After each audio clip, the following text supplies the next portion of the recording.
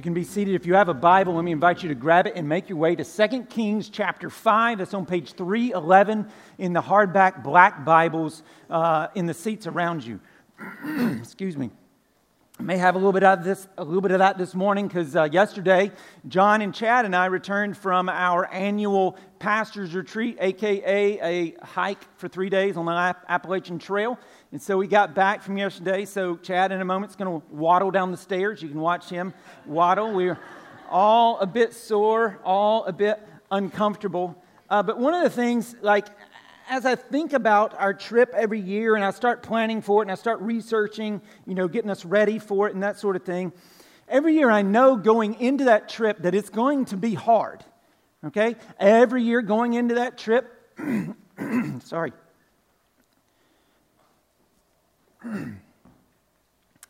Every year going into the trip, I know it's going to be hard. Every year going into the trip, I know we're going to see some amazing sights.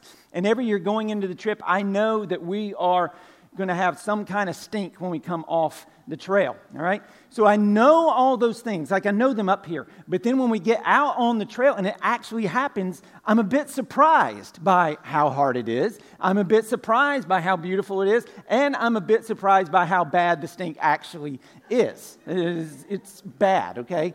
The shoes, we got wet, there's rained on us, it was bad. But the thing about it, is I know that, okay? I know it's going to happen. And then I'm a little bit surprised by it when it actually does happen. And this morning, as we look in 2 Kings chapter 5, I'm hoping that'll kind of be what happens for all of us in this room as we think about grace. Because many of us in this room, we know a little bit about grace. We know it. But I'm hoping this morning as we look at this story of Naaman, this Syrian warlord, all right, as we see the grace of God in his life, I'm hoping this morning that we might be a bit surprised as we look at God's grace. As we look at God's grace in who He pours His grace out on and in how it works. That we might be surprised a little bit about some truths about God's grace. And so that's what we're going to talk about this morning, surprised by grace. And I'm hoping we'll see a couple of truths that are surprising about God's grace, and we'll be surprised about that as we make our way through it. And so I'm going to share a couple of truths about God's grace, but let's just get started by reading the bulk of the story. So if you look, 2 Kings chapter 5, verse 1. Naaman, commander of the army of the king of Syria, was a great man with his master and in high favor because by him the Lord had given victory to Syria. And so immediately we see that Naaman's this great man, okay? He's basically the prime minister of Syria. He's, the commander-in-chief of the army. He's got a lot of responsibilities, super respected. He's wealthy. He's well-known. He's sophisticated. All of these things. This is who he is. And it says here that God has given this pagan victory over Israel, which is just a little reminder of the total sovereignty of God. That He is sovereign over both international politics and individual circumstances. Okay, he's in control of the big picture and the minor details. One guy put it like this: His sway extends from parliaments and war departments to the doorknobs and phone calls and parking places of life. And so you have this great man, Naaman, pagan, sinner, far from God, but an amazing guy, a lot of power. And then God, in a move of grace that might surprise us, gives him leprosy. And so we get verse 2. Now the Syrians on one of their raids had carried off a little girl from the land of Israel, and she worked in the service of Naaman's wife.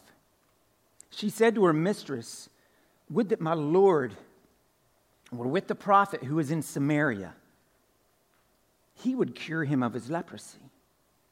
So Naaman went in and told his lord, that's the king, thus and so spoke the girl from the land of Israel. And the king of Syria said, "Go now, and I will send a letter to the king of Israel." So Naaman, he went, taking with him 10 talents of silver, 6,000 shekels of gold, and 10 changes of clothing. And so apparently Naaman had some experience with medical bills because he took like his entire investment portfolio. Like if you total that out, it's over $3 million modern day. So takes all of that and goes to the king. In verse 6, and he brought the letter to the king of Israel, which read, when this letter reaches you, know that I have sent to you Naaman, my servant, that you may cure him of his leprosy. And when the king of Israel read the letter, he tore his clothes and said, am I God to kill and to make alive that this man sends me word to cure a man of his leprosy? Only consider and see how he's seeking a quarrel with me. And so the king freaks out. He thinks that Syria's just trying to put up this front so that they can start a war with him. But verse 8, but when Elisha, the man of God, heard that the king of Israel had torn his clothes, he sent to the king saying, why have you torn your clothes? Let him come now to me, that he may know that there is a prophet in Israel. So Naaman came with his horses and chariots and stood at the door of Elisha's house. And Elisha sent a messenger to him, saying, go and wash in the Jordan 7 times, and your flesh shall be restored, and you shall be clean. But Naaman was angry and went away, saying, behold, I thought he would surely come out to me and stand and call upon the name of the Lord his God and wave his hand over the place and cure the leper. Are not Abana and Pharpar, the rivers of Damascus, better than all the waters of Israel? Could I not wash in them and be clean? So he turned and went away in a rage. But his servants came near and said to him, my father, it is a great word the prophet spoken to you. Will you not do it? Has he actually said to you, wash and be clean? So he went down and dipped himself 7 times in the Jordan, according to the word of the man of God, and his flesh was restored like the flesh of a little child, and he was clean. Then he returned to the man of God, he and all his company, and he came and stood before him, and he said, behold, I know that there is no God in all the earth but in Israel. All right, so he's lost more than his leprosy. He's lost his paganism as well. So accept now a present from your servant. But he, Elisha, said, as the Lord lives before whom I stand, I will receive none. And he urged him to take it, but he refused. And then Naaman said, if not, please let there be given to your servant 2 mule loads of dirt. For from now on your servant will not offer burnt offering or sacrifice to any god but the Lord. And so as you can see, like this whole story here is not just about a man being cleansed from leprosy, but being cleansed spiritually. All right? Both of those things are happening. It's a parallel story. And the reality is that we all need to be cleansed. And it's only possible through this surprising grace of God. And so again, what I want to do in the remainder of our time is give you 3 truths about God's grace. All right, 3 truths about God's grace. And the first one is this: God's grace is offensive. Okay, God's grace, number 1 in your notes, is offensive. And I'm going to give you 3 subpoints. I didn't load them underlines in there. Let me go ahead and just throw those to you. Subpoint A, subpoint B, and subpoint C. A, God's grace is offensive because it humbles us. Okay, it's offensive because it humbles us. Letter B, God's grace is offensive because it's exclusive. Okay, it's exclusive. And then letter C, God's grace is offensive because it's free. Okay, because it's free. We're going to walk through those. All of these are offensive to sinful humanity. And so notice the humbling first of all. Like God's already started it because he's given this great man leprosy. So he's starting to humble him, but then Mr. Big Shot, Mr. Prideful Naaman, right? He goes to the king, and then Elisha says, send him here. He comes to Elisha's house, pulls up with his entourage of chariots, his $3 million in cash at Elisha's house. And verse 10, Elisha doesn't even go out to say hello. He sends a messenger. In other words, he's trying to teach him, as we would say in Pine Log, and this may offend some of you, so I apologize in advance. Naaman, you may think you're hot snot on a silver platter, but you ain't nothing but coal boogers on a paper plate. In other words, Naaman, you're not better than anybody else. You're not better than anybody else. We're all broken. We're all busted up. We're all in need of cleansing. And so, friends, listen to me. The gospel first must humble us before it heals us. The gospel, first of all, has to humble us before it heals us. And that's offensive. We don't like that, but it's also grace. See, all spiritual progress requires a humbling. All spiritual progress requires a humbling. For the believer, it is impossible to grow in Christ while walking in pride. And for the unbeliever, it is impossible to come to Christ while walking in pride. We have to come to a place of humility where we admit that we have a need, and it's a need that we cannot fix ourselves. It's a need that we can't fix no matter how much money we have, no matter how much clout we have, no matter how much, what kind of network we have, what kind of position we have, that we are just like everyone around us. We are in need of grace. And so the gospel, first of all, must humble us before it heals us. And so God's at work in Naaman's life, humbling him by giving him leprosy, humbling him by showing him he's no better than anyone else, and humbling him by the instructions for healing that Elisha gives him. And not only do the instructions humble him, they enrage him. See, Naaman in verse 11, he's expecting like a faith healing event. Like the waving of the hand and incantation, boom, leprosy gone. That's what he expects, that's what he wants. But that's not what happens. Instead, Elisha tells him, hey, go down to the Jordan and wash 7 times. And he's ticked. He's like, washing the Jordan? Anybody can do that. Don't you know who I am? I'm a big shot. I'm a big deal. I'm not going to wash in the Jordan. And besides, that thing's nasty. It smells. I'm not going down there. And so verse 12, are not Abana and Pharpar, the rivers of Damascus, better than all the waters of Israel? Could I not wash in them and be clean? So he turned and went away in a rage. And listen, on the one hand, I get it. Like, nobody wants to go for a swim in a nasty river. I remember a couple years ago, Steve Qualls and I went down to Iquitos, Peru, to explore one of our ministry partners, Not Forgotten. And in Iquitos, you've got several rivers coming together. The big one's the Amazon, but there's an area called the Belen District, and it's a smaller river that flows through there, and that thing's nasty. It's a very, very depressing area. A lot of the houses, they're floating, so they go up and down as the river swells throughout the year, and they have outhouses. Every single one of them has an outhouse on the river, and so someone will be in an outhouse right here, and then where their stand is, just down, is someone washing their dishes, washing their clothes, right? So it is super, super nasty. I'm not about to go swimming there, right? Now, after we took a motorized canoe upriver for about an hour, I was more than happy to go swimming and did so with some boys at one of the orphanages we visited.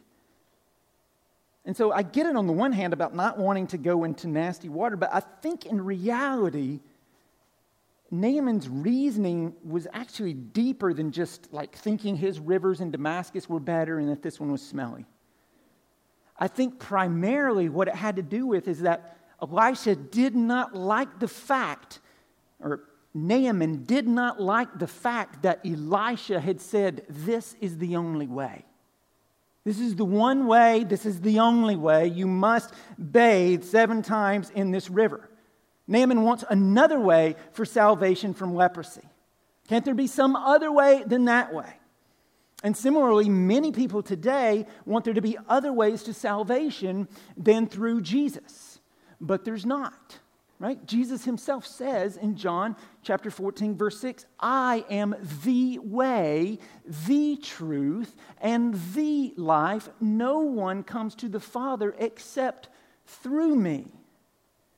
And so letter B, God's grace is offensive because it's exclusive. It's exclusive. It says that one religion is right and all the others are wrong. It says that one sacred scripture is right and all the others are wrong. It says that there's one path to God that is right and all the others are wrong. And now listen to me. Sometimes, straight up, Christians are stupid, narrow-minded bigots. And we major on things that aren't the main point. We'll become bigots on things that aren't central questions of life.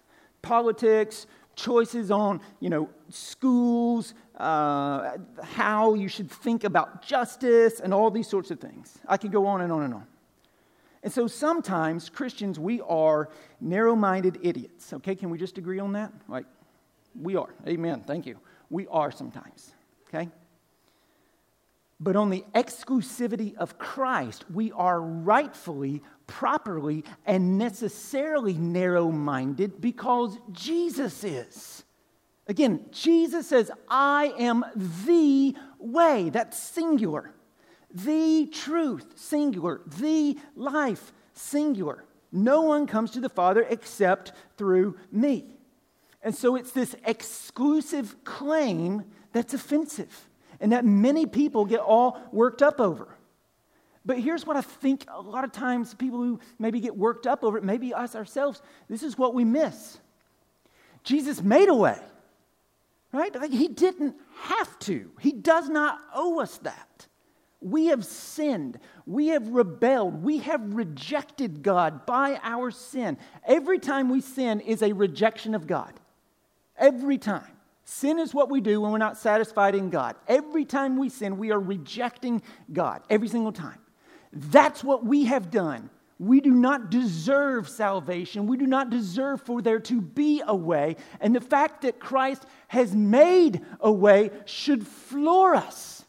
He didn't have to, but he did because he loves you and he wants to save you. He wants to adopt you into his family. And so that's before we get all worked up about, there's only one way, we need to recognize he made a way. He didn't have to. He provided a way for us to be freed from our sin, freed from eternity in hell, a way for us to know him. And that way is Jesus. Jesus bore the wrath of God against our sin that we deserve. He lived a life of perfection in the place of our life of imperfection. He died an undeserved death in the place of our deserved death for our sin. He was our substitute. And he rose again in victory over sin and death so that we could be forgiven and have eternal life. There is a way that you can be rescued. There's a way that you can be saved. But you can only come to Christ on his terms, not on your own. Why? Because God sets the terms, because he's God, not us. The clay cannot talk back to the potter. And so Naaman's mad. This one way going to Jordan, I'm not doing that. I am not doing that. But his servants get it. They get exactly what we're talking about. Naaman, don't be freaked out that there's only this one way. There is a way for you to be healed from your leprosy. Go get in the river. And so verse 14, so he went down and dipped himself 7 times in the Jordan, according to the word of the man of God, and his flesh was restored like the flesh of a little child, and he was clean.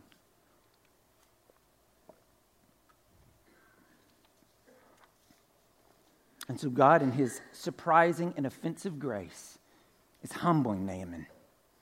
He's showing them that he saves not on Naaman's terms, but on God and on his own terms. All right, that salvation is exclusive. And there's one more way that God's grace is offensive in this story, and it's that it's free. All right, letter C, God's grace is offensive because it's free. It's free. And this is insulting to Naaman. Now, Naaman came prepared to buy it, right? He came with all this money. He's prepared to buy it. Or at least he would like for Elisha to tell him to go do some great thing and earn it, right? Go get the broom of the wicked witch of the west and bring that back to me, then I'll give you your reward, right? That's what he would like. He would love to go do something, slay the dragon, bring back the thing, do something extraordinary to earn his healing. But that's not how it works with God's grace. God's grace is free. You can't earn it. You can't buy it. You can't work for it. All you can do is receive it. It's just say, yes, I'll take that. You say you'll give me a new life? I'll take that. And once again, this is humbling. We don't like this.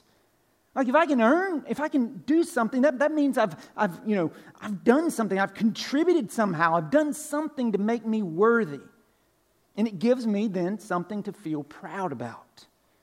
Something to make me feel like I'm better than others because I did this thing. Y'all didn't do it, but I did this thing and I've earned my salvation. I've done this thing. But when grace is free, it robs us of that. And we can't walk with a swagger because we didn't do anything. And so part of what God's free grace is doing in our life is showing us, like, not only can you not earn your salvation, but again, it's humbling us because it's showing us that we are on an equal footing with everybody else. We are in need of grace. And you can't feel superior to anyone because you didn't do anything.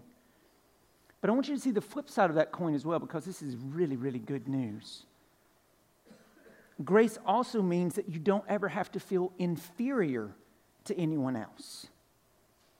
See, when we get that we are all equal at the foot of the cross, our identity is taken completely out of a whole back and forth pendulum that a lot of us, me included, live in so often, where when you have a good week, you start to feel pretty good about yourself and you become a little self-righteous. And man, look what I did this week. I lived a pretty good week. I was holy. I had every quiet time every morning. I didn't cuss. It was a perfect week. I didn't get enraged on the road. I did everything. It was great.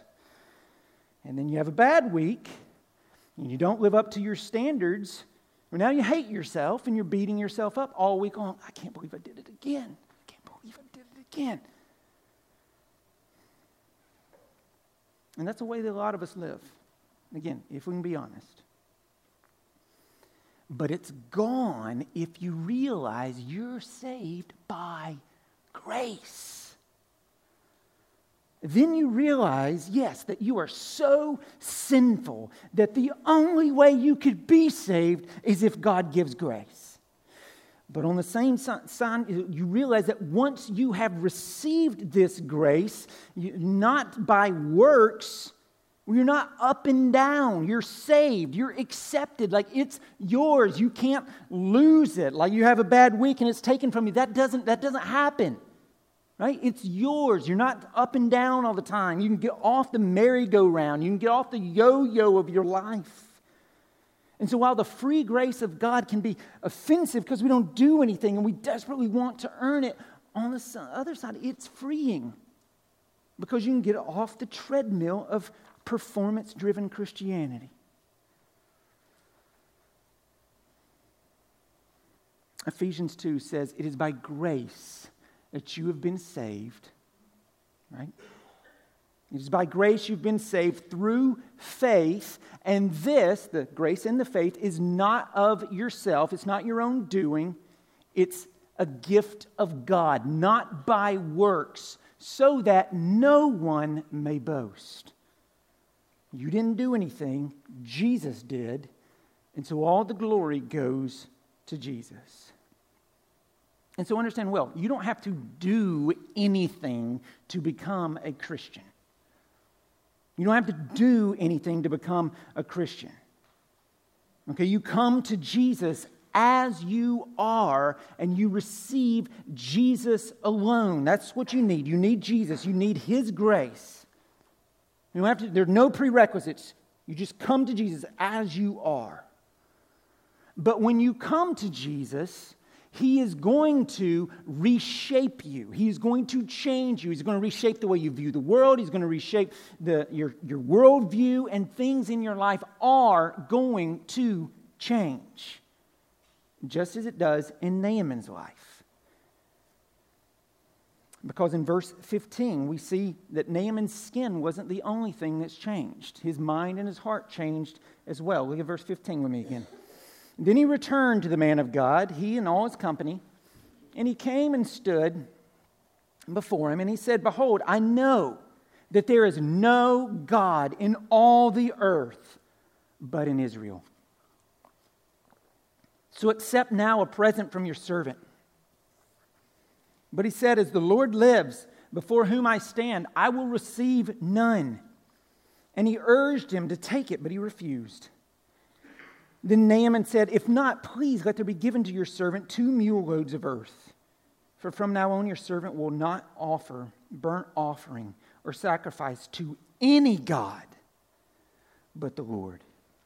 And so notice this, Naaman now, all right, after what's happened, now he confesses that Yahweh alone is God. And now he calls himself a servant of Elisha. Mr. Pride, Mr. Big Shot now refers to himself as a servant.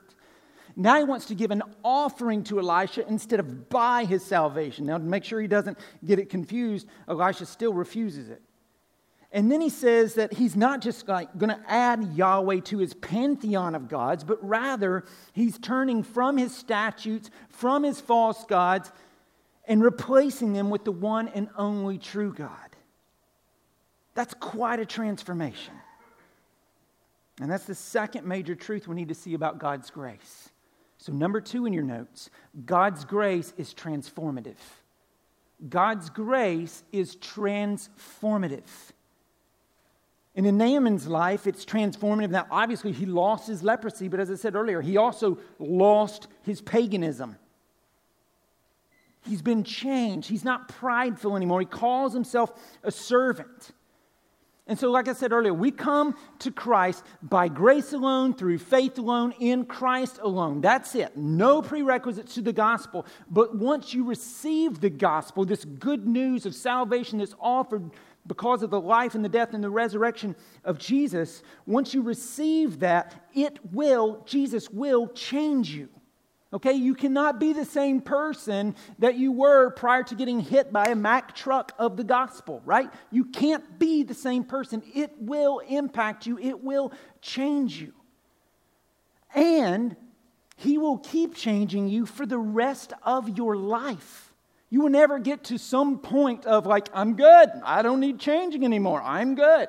Like, that's not going to happen. You will need it for the rest of your life. And Jesus will continue chipping away at your sin, refining you into His image for the rest of your life. And friends, it's this change and this ongoing change that gives evidence that you are, in fact, a Christian. Someone's like, well, what does the change look like? Well, it's a lot like Naaman, right? You trust God now. You don't try to add God to your pantheon of other idols that you have in your life. No, you kick those to the curb and you trust in Jesus and you follow Jesus. And following means following, right? You strive to live the way Jesus calls you to. The way Jesus instructs us to for our own good, because He's smarter than we are. He designed the world. He knows how it works best. So He says, live this way, do this. These things, don't go that way. It's going to lead to heartbreak. Live this way. I'm not trying to keep you from, joy. I'm trying to lead you into it. Don't buy the lies of the world that says joy's found in here. Trust me. I designed the universe. So He says, follow me, right? For your good, but also for my glory. And it does not mean, listen, following Jesus, it doesn't mean it's going to be easy. In fact, for some of us, it'll be really, really, really, really, really hard. Out on the Appalachian Trail, since I'm talking about that today, sometimes you'll come across a through hiker. And through hikers are a rough bunch on the whole, right? A lot of them are on drugs. We met people on the Appalachian Trail, and they're like, hopping on the trail is cheaper than rehab, so every time I have a relapse, I just go hiking, right? So you meet some rough people, but a lot of times you'll hear people and they'll say things like, yeah, I'm out here just trying to find myself, just trying to find out like who I really am. Friends, as Christians, we're not trying to find ourselves. We're trying to lose ourselves. Okay, we're trying to die to ourselves and live for Jesus. That's what God's grace does in our life. Once we receive Christ, it changes us. God's grace is transformative. And then the final thing that this story teaches us about grace is, number 3, that God's grace is for everyone. That God's grace is for everyone, right? It's for Syrians as well as Jews, right? Naaman was a scoundrel. He had killed Israelites, he had raided them, he had attacked, he had pillaged, and yet God heals him and saves him, lavishes his grace upon him. And this is to show that grace, it is a free gift of God, not on the basis of works, but it's also to show the wideness of God's grace. And his grace is for the whole world. It is for anyone who will repent and believe. But when it comes to this wideness of God's grace, some believers are stingier than God. Secretly, we resent the fact that God would show grace to other sinners who have different sin patterns than we do. This is certainly true in the prophet Jonah's life. He was so racist and so hate-filled against the people of Nineveh that he gets mad at God when he doesn't destroy them. He's like, this is why I didn't want to come here, God. I knew that you were someone who was, strong, or who was slow in throwing down, wrath, and you were abounding in mercy. And I knew if I came, you would forgive them. And I'm so mad now.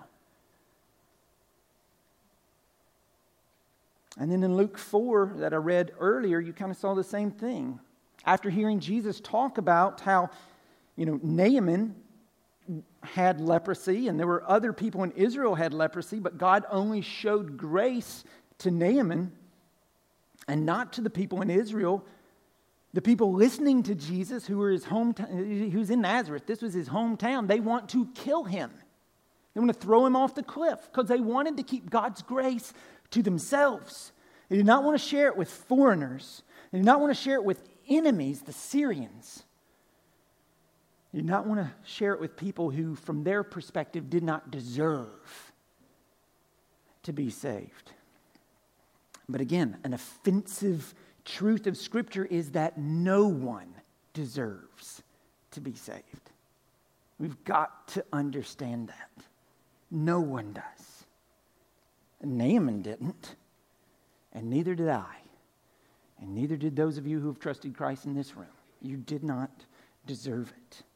But God offers grace to us, surprising grace. This grace is unmerited. It should always be surprising. Justice makes sense. Grace does not. And it's grace that God gives that's wide enough for the whole world. And if Christ died, if you think about Romans 5, if Christ died, and it says, while we were yet in his enemies, then it should make sense to us that he's going to keep on saving people that we might think are our enemies. Friends, don't lose sight that the gospel is for the lostest of the lost. It's for Jews and for Gentiles. It's for Hindus and for Muslims. It's for heterosexuals and for homosexuals. It's for abortion doctors and for racists. It's for proud parents, greedy businessmen, and lazy 20-somethings that live in your basement. It is for the whole world, for every tribe, tongue, and nation, all glorifying Christ around his throne for his surprising and undeserved grace. So do not be stingy with the grace of God. Keep praying for the most hopeless of the lost. The wide, wide grace of God may reach them yet. But there's one last thing I want us to see. Besides God, obviously, who is the hero in this story?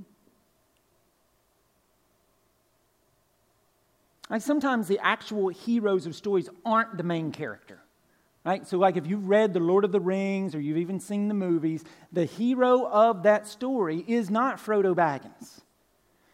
It is Samwise Gamgee.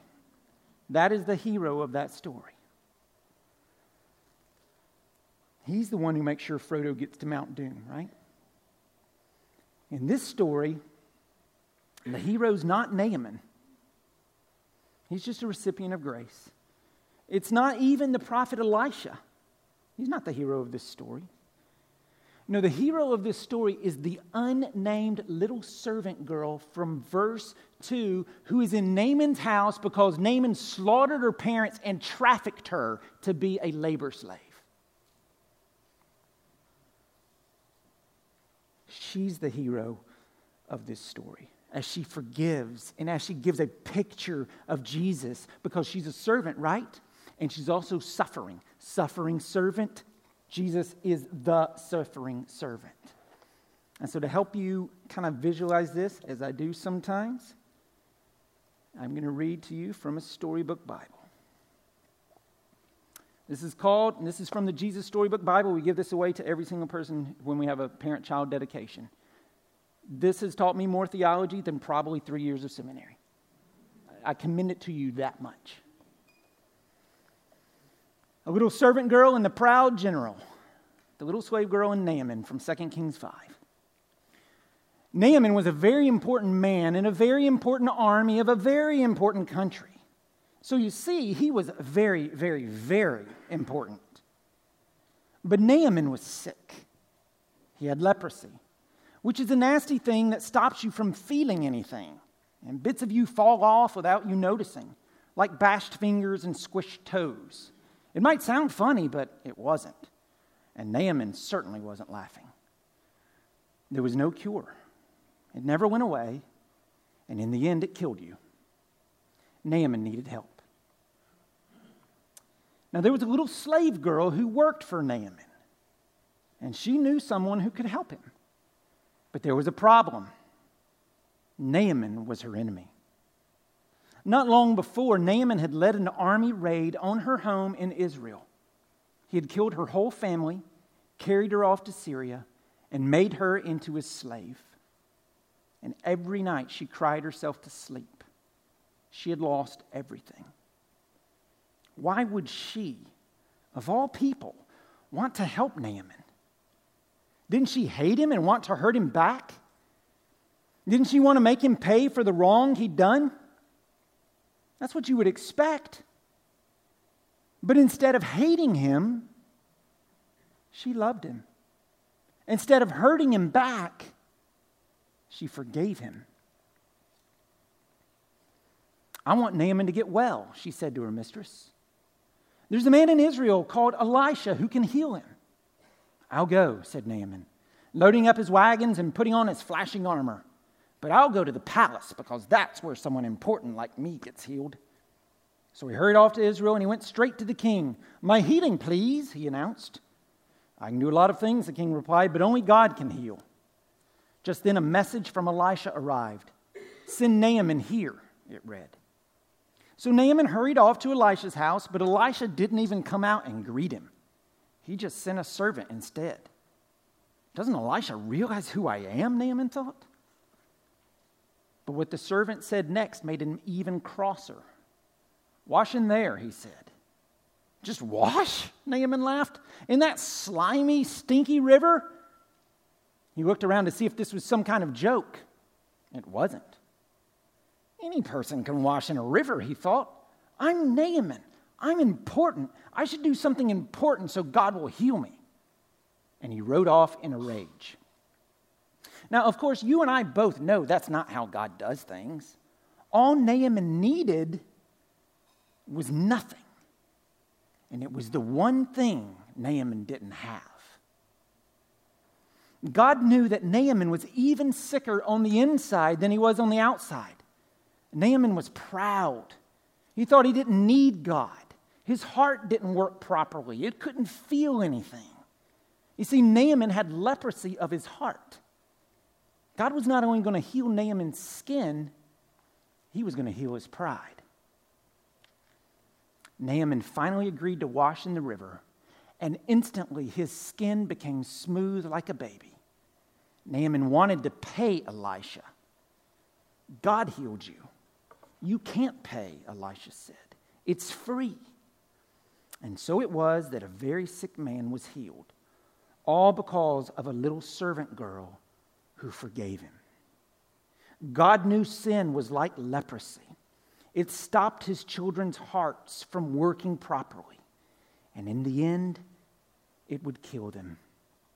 Years later, God was going to send another servant to forgive as she did, to forgive all of God's children and heal the terrible sickness in their hearts.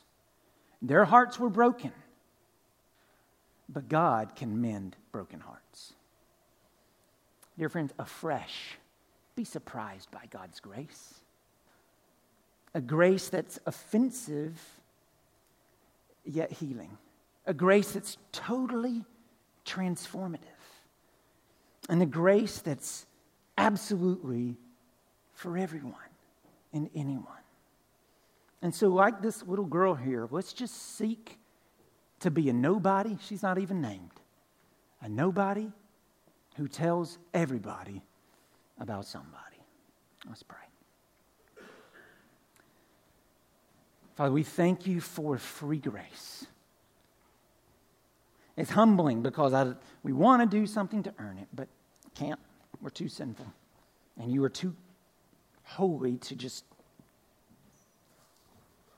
look past it, sweep it under the rug. You're too loving to do that. Sin is serious. It must be punished. There is justice. And we all want that when it's some big thing, some evil person. But then we don't want it when it's us. And so we praise you for grace. And Father, would you help us as we sing a final song and as we contemplate this story to be surprised by grace in our own lives, day by day. Little evidences of your grace, undeserved, unmerited, but given. And let us seek, like this little girl, to be dispensers of grace within our spheres of influence, speaking a word here, a word there, never knowing how that word may trickle down and affect eternity for those around us. And so we ask all of this in Jesus' name with great, great thanksgiving, because you, oh God, are so kind. You're so good. You're so gracious. Oh, Father, we praise you for your grace. In your Son's name.